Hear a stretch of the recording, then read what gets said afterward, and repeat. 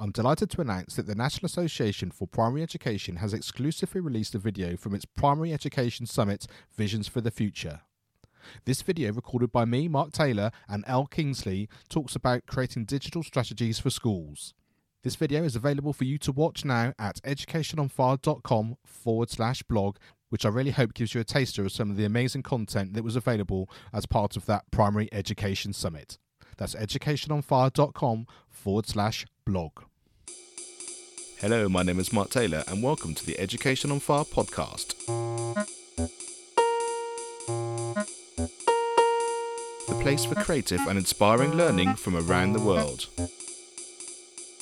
Listen to teachers, parents and mentors share how they are supporting children to live their best authentic life and are proving to be a guiding light to us all. Hello, welcome back to the Education on Fire podcast. Thank you so much for joining me as always.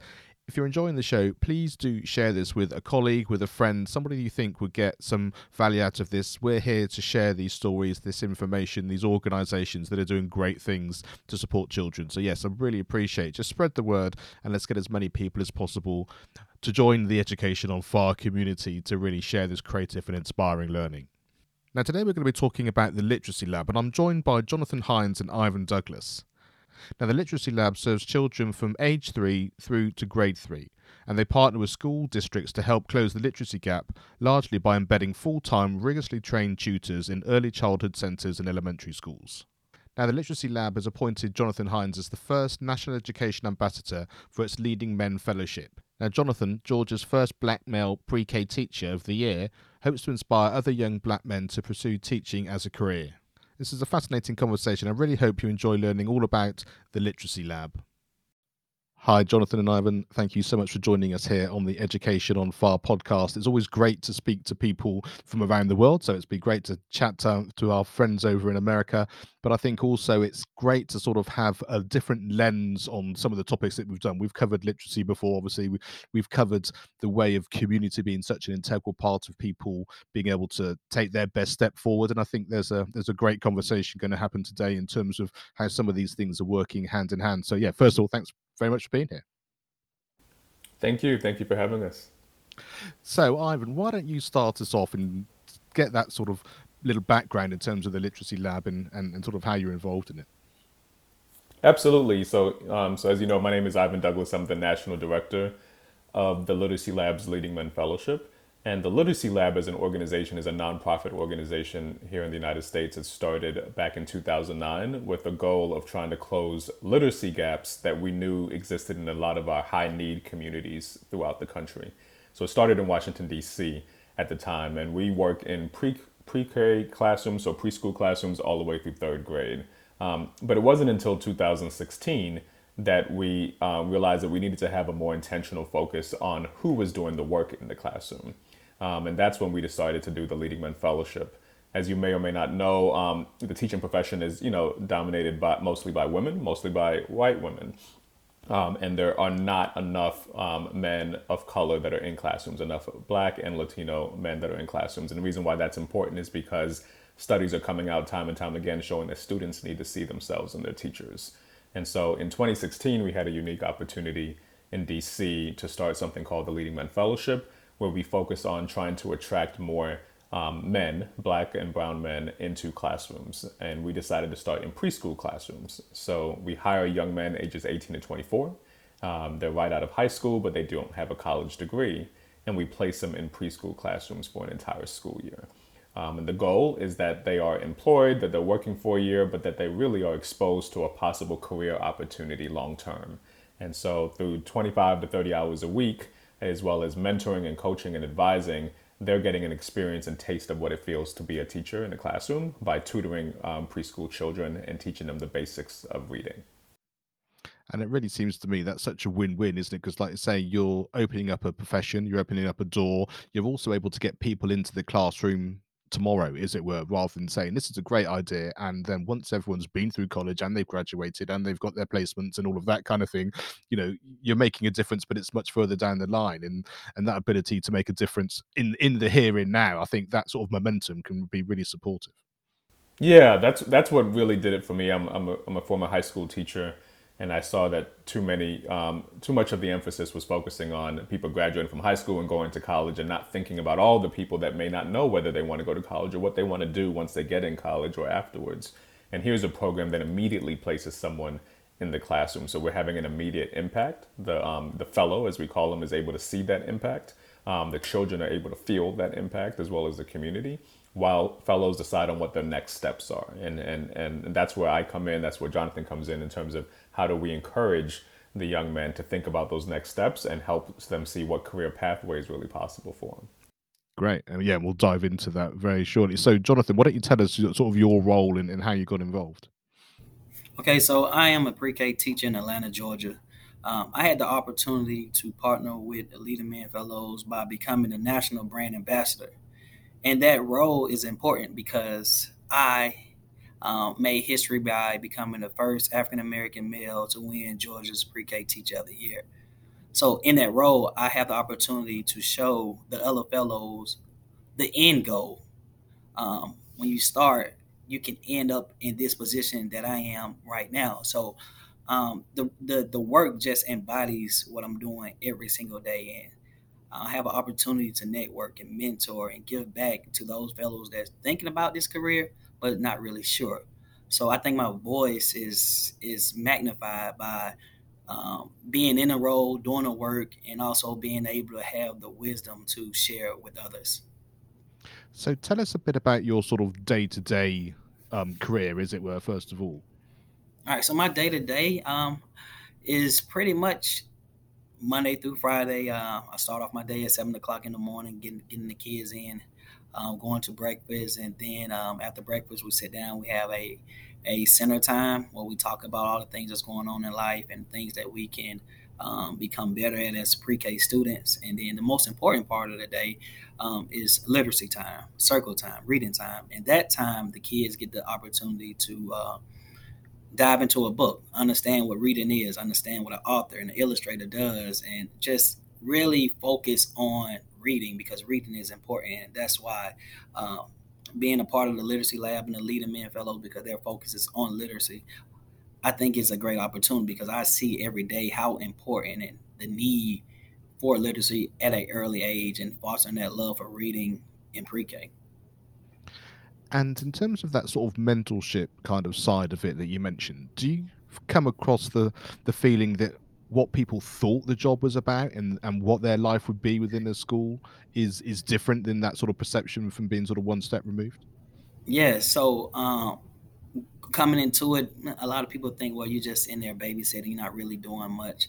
But once you really get into the work, you are a role model the first day. You are a hero the first day because of your presence. Being a black male in a pre-K classroom is almost like automatic. Like, wow, this is a superhero. And those kids that's in those classrooms, they look at you in that way.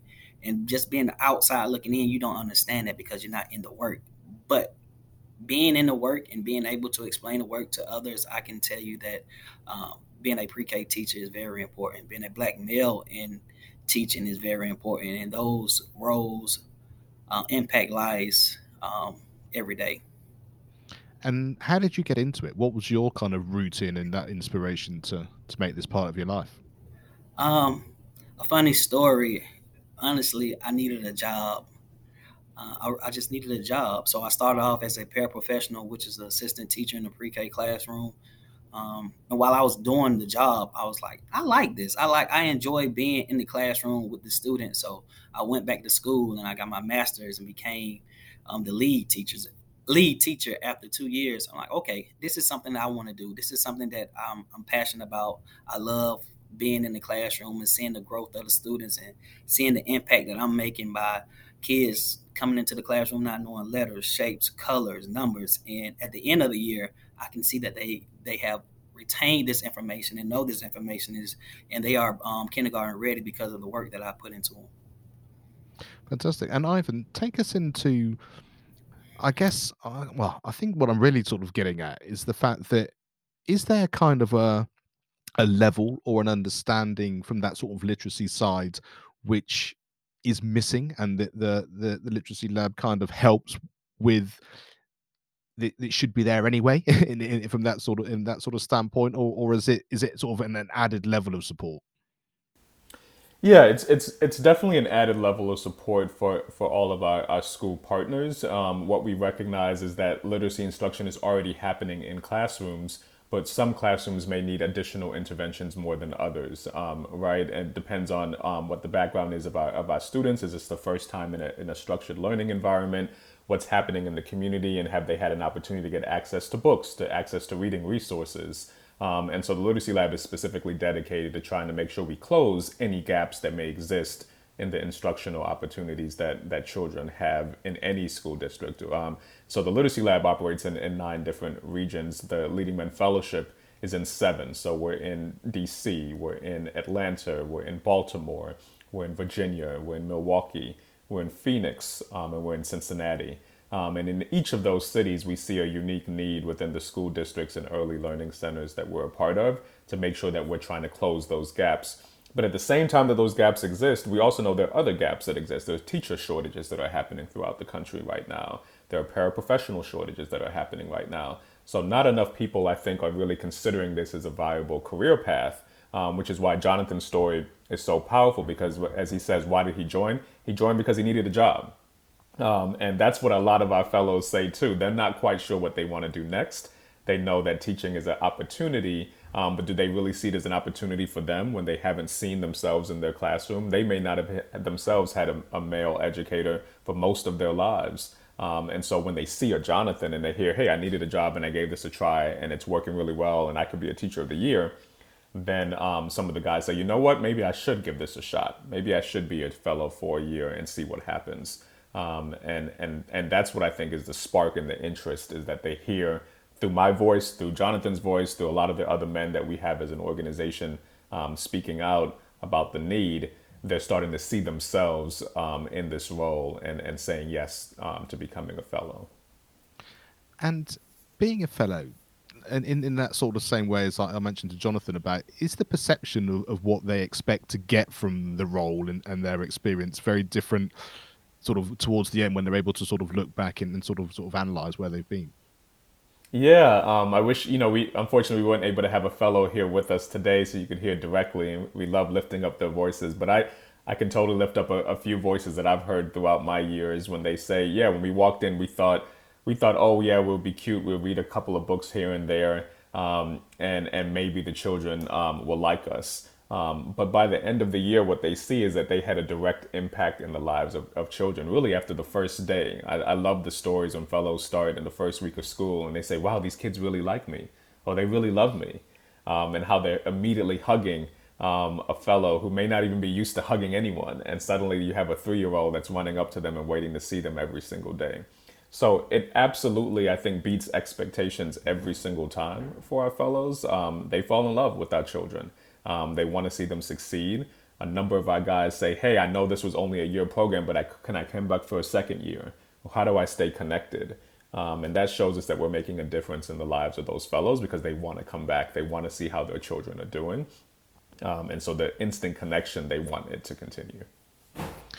And Jonathan, tell me about sort of where that sort of mentorship from your point of view stems. Is it just general conversations? Is it very structured? Is it sort of across different regions, as we were saying, you're sort of in different areas there? Yeah, so it's really just general conversations, just being open, being able to talk about any topic that the guys feel like talking about. So almost being an open book, going from one region to another region. Every region is different, but just being that open book and taking in any information and pouring out information into the fellows about their everyday life, their struggles, their success, just being able to be that ear, but also provide advice. So it's not really structured because being structured kind of make the guys shy away. So just being open and honest and providing whatever feedback that they may need at that time is pretty much how everything works between the fellows and myself. Yeah, and I'll And add, Mark, that I think the secret sauce is the fact that we have these informal conversations with our guys, right? Jonathan joined us in DC a couple of weeks ago, and we joined a local restaurant where we just sat down with 20 fellows in DC just to have conversations, just to say, hey, how are you doing? What's on your mind? What are you thinking about doing next when the fellowship's over? How's your experience been so far?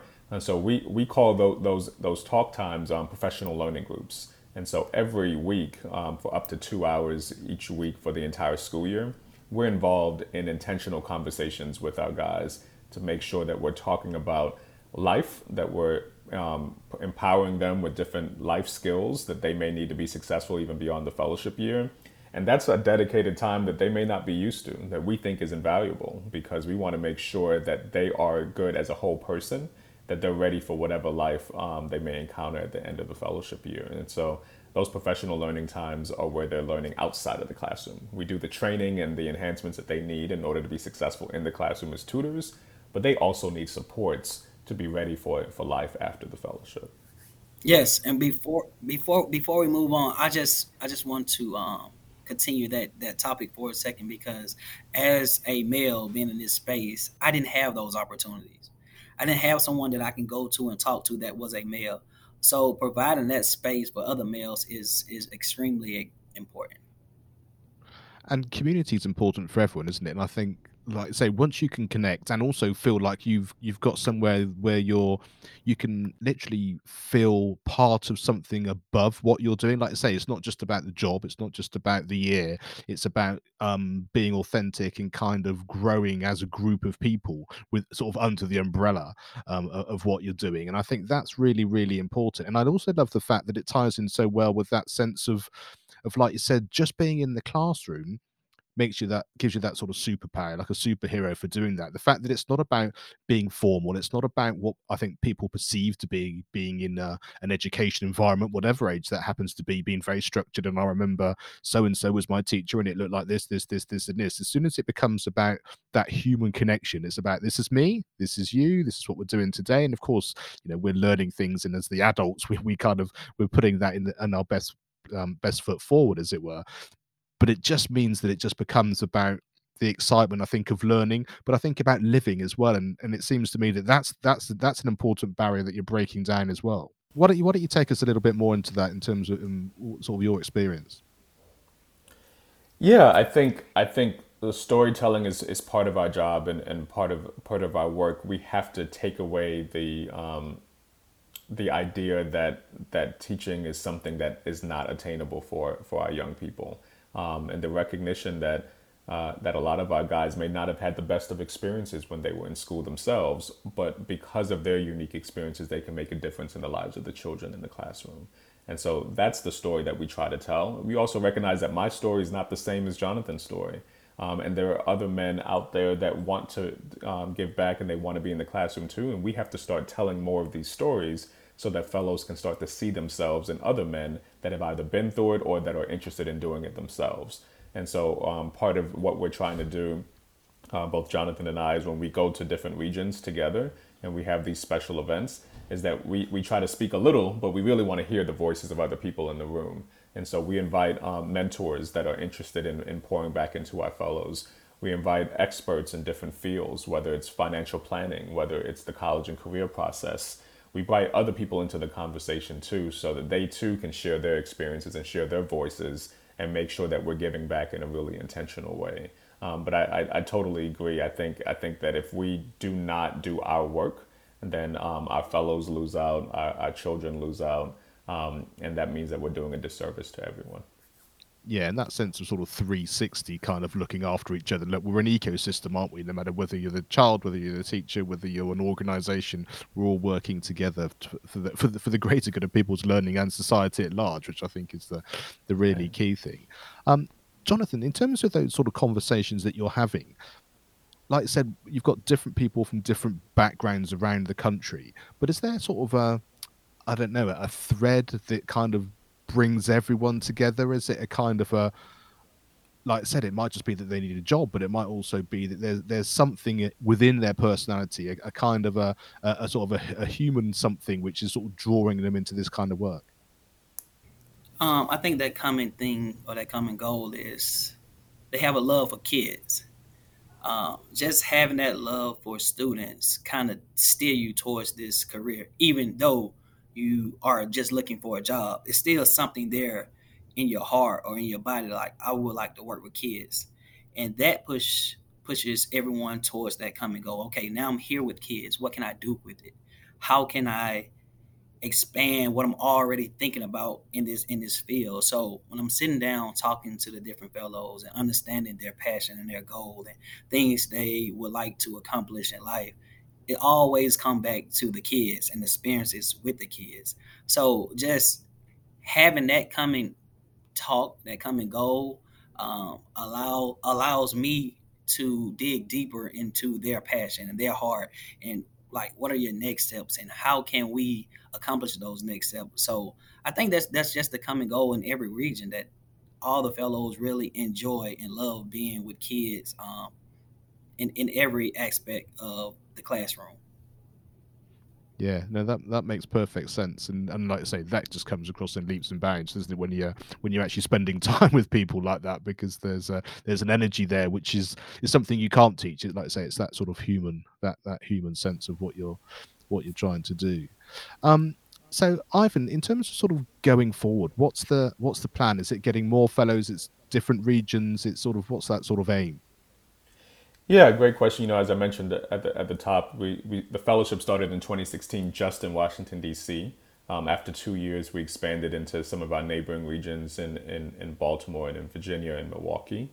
And this 22-23 school year is where we made our biggest expansion, going into three new cities in the same year: Atlanta, Georgia, Phoenix, Arizona, and Cincinnati, Ohio. And so right now the fellowship is 100 and over 100 fellows that are in the fellowship this year, but by next year we're forecasting between 150 to 160 fellows. So we're definitely growing within the 7 regions that we have. And right now we want to make sure we get that right. There's a lot of room for growth within each of our 7 regions. And so we're not right now looking to add on to the additional cities, but we are looking to try to deepen our impact within the regions that we are serving. And so that's our goal. We want to make sure we get it right, that we do right by our fellows as well as the students in the classrooms that we're in. And we know there's a lot more room for growth and development within those areas. And I guess that's the thing, isn't it? Once you have everything in place, you can make much more progress and have more impact much quicker, because you, like I say, you're just sort of hardening those sort of fast, hardwired kind of ways of Exactly. communicating, chatting, experimenting, and that kind of thing. Right, and recognizing we have a huge alumni community. So every year, the fellowship may be for 1 year, but we're committed to the success, the long term success of all the men that go through our program. And so our alumni community is growing exponentially. We want to make sure that they have the supports that they need. Are they in college? How can we support them through their college pursuits? How can we support them as new teachers? We have leading men teachers, as we call them now, people that started as a fellow, that became a paraprofessional, and now they're fully certified teachers. How can we support that network so that they can also give back to first year fellows that are starting in our program? So there's a lot of work even to do within the footprint that we started, and we want to make sure that we're maximizing those opportunities with the young men we've already encountered. And Jonathan, in terms of what they're doing from that sort of fellowship idea and the tutoring itself, obviously we're here talking about the literacy lab and that particular impact, but is there scope to kind of, or sort of what other conversations, what other areas are the fellows also able to sort of make that impact, and once they're sort of involved in the organization? Yes, and I think that impact is, I always tell the fellows, just being present.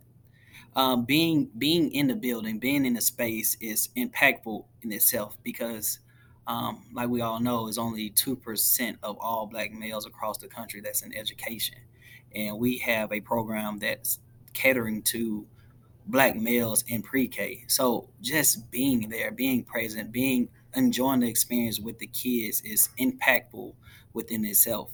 But not only that, understanding and learning, um, how pre-K works, going back to school, going to get your associates and your bachelor's and your master's degree because of the work that you're doing.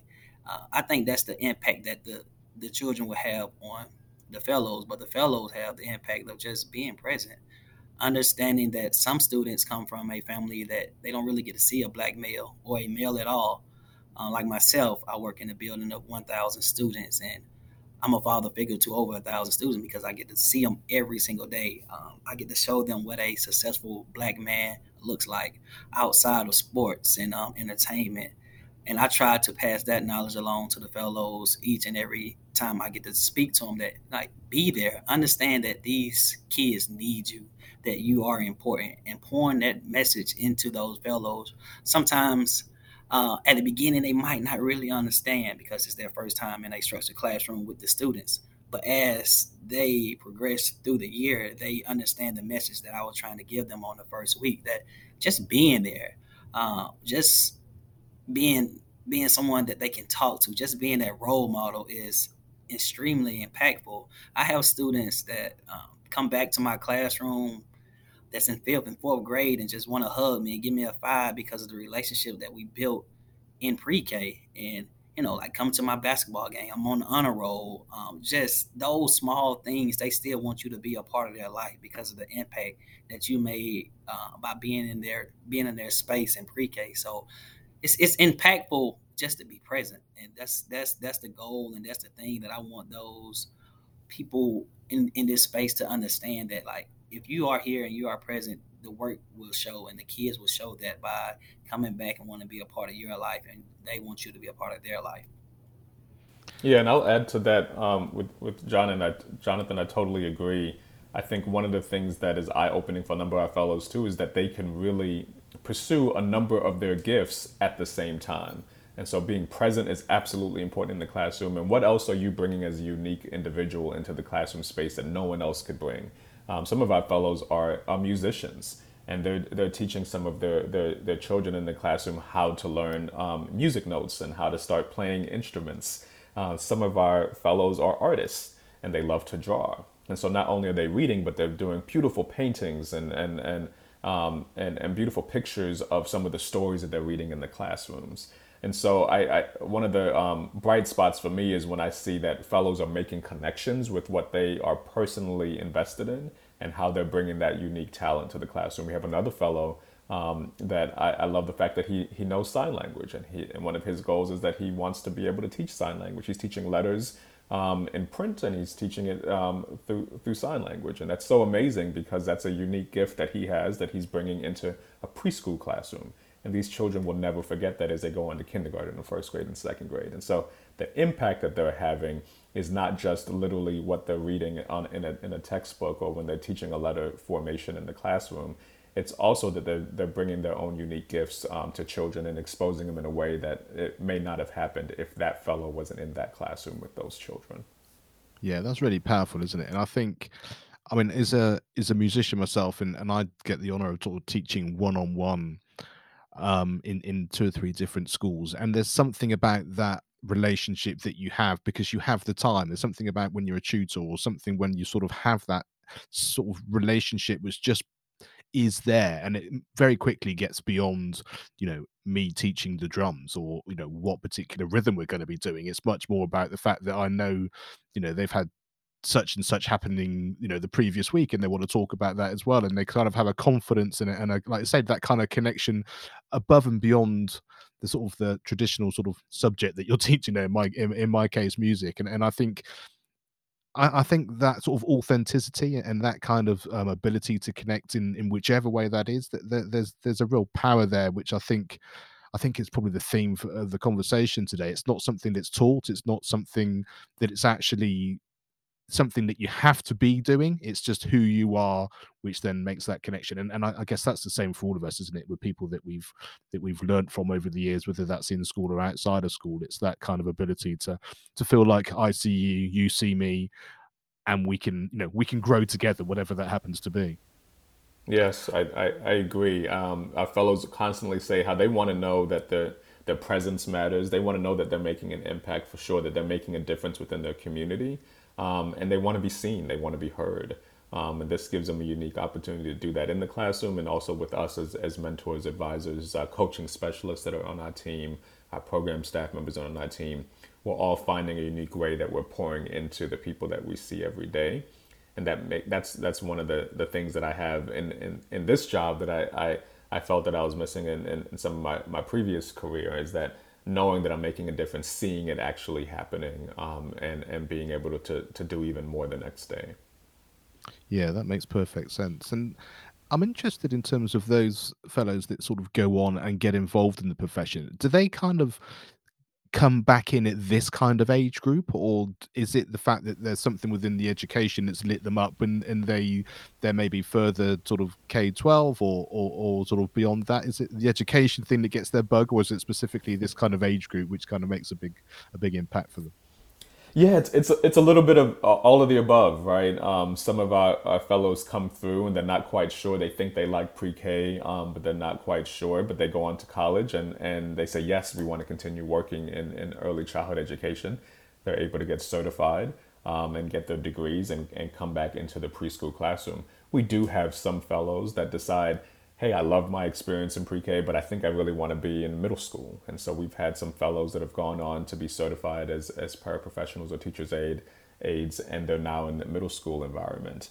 We have others that are interested in art, as I mentioned, art and music and some of the other specialties. So they just said, I want to be a PE teacher, I want to be an art teacher, I want to be a musician, and teach that to other children. And so it definitely varies. It depends on the individual path that our fellows choose, but that's kind of the important thing for us as well. There are multiple paths to be successful, and there are tons of job opportunities in education. You have to find your gift, and make sure that you know how to maximize that in whatever career choice you choose. And we're happy that we're the bridge builders for them, and allowing them to see that there are multiple pathways to be successful. Yeah, I really love that. And Jonathan, I'm interested as someone who's sort of in the school sort of day to day. Is there a school experience or a teacher that you remember that had an impact in terms of maybe how you're showing up now in your sort of day to day work? And sometimes I guess that's positive because you think, yeah, this really made something which kind of really enhanced what I wanted to do. Or it might be that you saw the complete opposite and thought that isn't the kind of person I want to be when I'm sort of dealing with people. Yes, and I'm glad you asked that question because just a few days ago I had the opportunity to be a keynote speaker on relationships matter, and during that keynote I talked about how my elementary school years was really just awful because I didn't find a connection with any of the teachers while I was in school. But once I got to middle school, a coach, he helped me change my life and made me understand that, I am important, that, I am heard. I can do anything that I put my mind to. So having that connection with that coach changed my life. I went on to high school and graduated in the top 5% of my class. I went to college on a full basketball scholarship. And I even had the opportunity to go to school and get my master's in elementary education. And all that happened because of a teacher that saw me as a human instead of a number or student on a roster, and that connected with me. So, with that being said, that lesson that I learned from that coach in middle school, I pour back into my students daily. I try to make sure I build the best relationships with my students. I try to make sure I understand where they're coming from, that human connection that we speak of, that relationships are the biggest thing in the world to me because that coach, he built that relationship with me. He made me feel like I can do anything. So I try to carry over that same energy with my student. So I go to extracurricular activities. Um, I go to birthday parties. If my students are sick, I go to the hospital because again, relationships matter. And just having that, just having that terrible elementary stage and not really wanting to be in school and not caring to have good grades and working on my behavior to going to middle school and having a coach that really just poured into me made me change as a human. I never thought I would be in teaching or education, but since I am and I know what I disliked about school, I try to change that for the students that I have now. I try to pour my dislike to likes into my students. I try to make sure that everything that I'm doing is intentional because I know how impactful a first impression of school can be. And if a first impression of school is one of those impressions that you don't want to be in it, it will be a hard journey from K through 12. So that the coach, my middle school coach, is the person that changed my life. And I think for me, and I hear this a lot, there's always a person, and it's always, you put so beautifully there in terms of the person that saw you, the person connected with you as a human, gave you that kind of, I think it's just a reconnection with what you know, which I think is why so many people struggle, because it's kind of, well, I'm trying to be myself, but it doesn't fit in with the system, or so and so group of teachers doesn't seem to get me, or whatever that happens to be.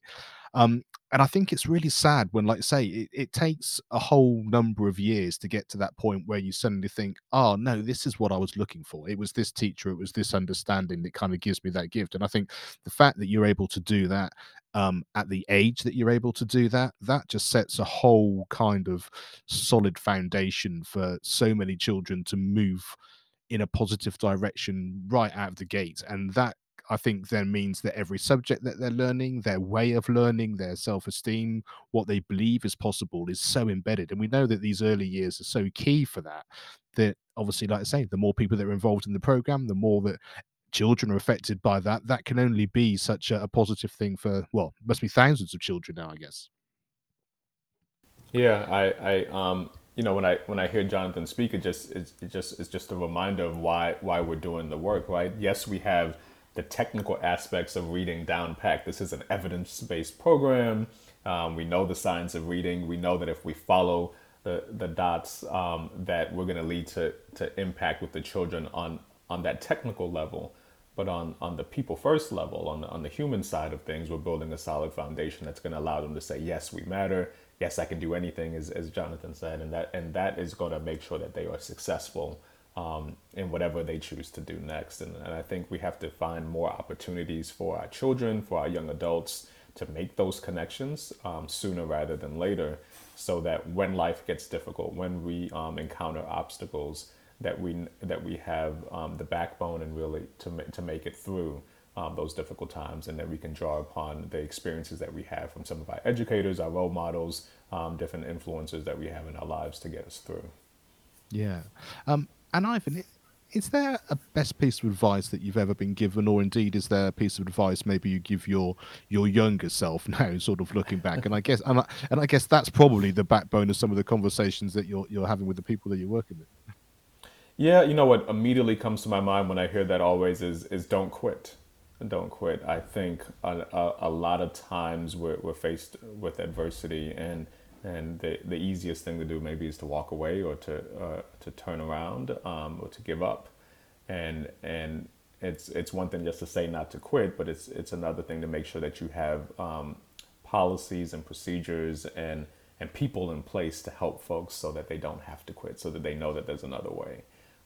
And so one of the things that we thought about when we created the fellowship program is making sure that we're removing barriers for young men to enter into education. It's not enough for us to just pay them. We want to make sure we're paying them a competitive wage, so that they are not persuaded to go elsewhere, that they can really say, hey, I can really make a living by doing this job. So we had to pay an attractive wage, and we're paying right now between $16.50 to $18, depending on the region in which they live.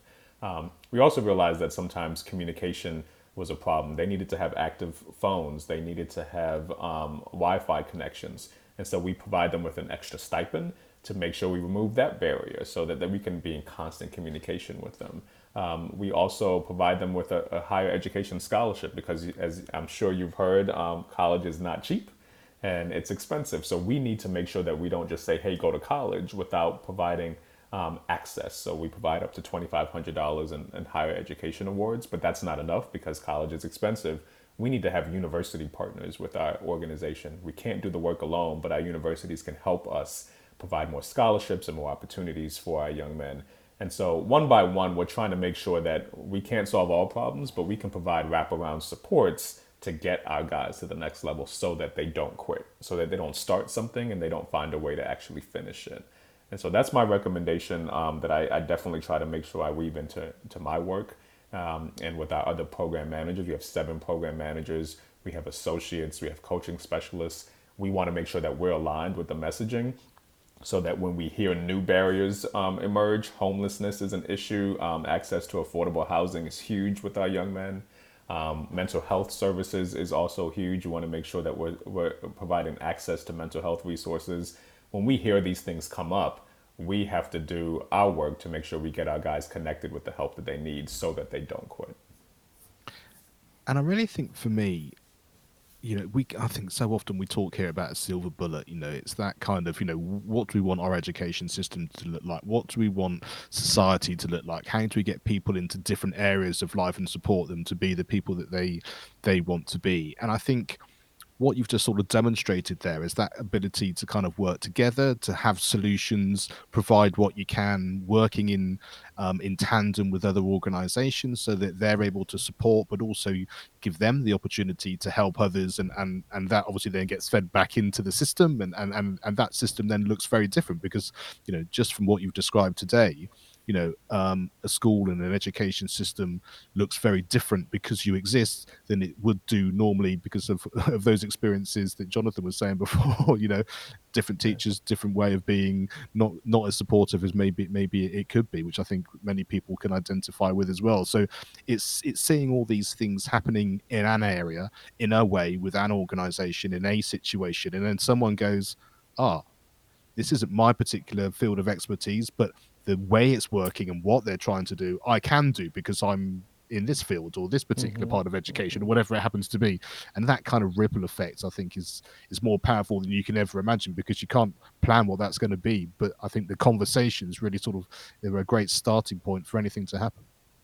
Yeah, I agree. There's something unique in all of us that we can give back in many different ways. And like there's no silver bullet, but there are tons of pieces to this puzzle, and we have to work together to try to be successful. I think where a lot of organizations and people go wrong is that they try to do too much, and maybe sometimes doing more than what they're qualified or able to actually do. But when we see what our gifts are, when we see we're uniquely positioned to make a difference, we have to find better ways to partner with each other to get to that end goal. Yeah, for sure. So, Jonathan, as we start to wrap up, if there's a takeaway you'd like someone listening to kind of think about or to action on, what would that be? My takeaway today will be follow your heart. And I say follow your heart because I had different opportunities, different jobs, different experiences, but my heart was here in pre-K. And it's the reason I'm still in pre-K because I'm passionate about it. I care about it. I care about the future. I care about the next generation of students because I know they are going to be the next leaders and the doctors and lawyers and teachers. So that will be the biggest takeaway for me is follow your heart because your heart will create room and space for you to grow. And when times get difficult, you won't leave because it's your true passion. Yeah, I love that. And what about you, Ivan? What would your takeaway be? And also make sure that everyone knows exactly where they can go to find out more information as well. Yeah, I think my main takeaway is for people to know that they as an individual, them as a person, that they matter, that their voice is needed. We want to amplify and empower the voices of our young people to make a difference in their communities, and that can be an immediate impact by serving as a literacy tutor in a classroom, and they could have a long-term impact by choosing to take a career in education. And so definitely for people that want to find out more about our organization and about our program, they can visit our website, theliteracylab.org. So that's www.theliteracylab.org. And on that website, they'll see that we have different programmings that are in place, but our program is the Leading Men Fellowship. And once they go to the Leading Men Fellowship subpage, they'll find out more about our program, more about our 7 regions, and they'll find out ways that they could give back to our program or decide to spend a year with us as a Leading Men Fellow. Fantastic. Well, both of you, thank you so much for being here and sharing your wisdom and your experience and your insights. It always makes me feel like the world's in a good place when there are people putting so much positivity into the world, but with action, but with plan, with love and support in terms of the people that are involved. And like I said, that sort of community at large, from the children through to the fellows, through to then the teachers and the society and everything that goes with that. So yeah, thank you so much for sharing that, and best of luck in changing so many people's lives. Thank you. Thank you for having us. Yes, thank you for having us. Thank you for listening and being part of this wonderful community. With over 300 episodes, I've collated 20 resources from guests that have been on the show to help you in your educational journey and those of you involved with young people. Just go to educationonfire.com and you can sign up on the homepage. Thanks for listening to the Education on Fire podcast. For more information of each episode and to get in touch, go to educationonfire.com. Education is not the filling of a pail, but the lighting of a fire.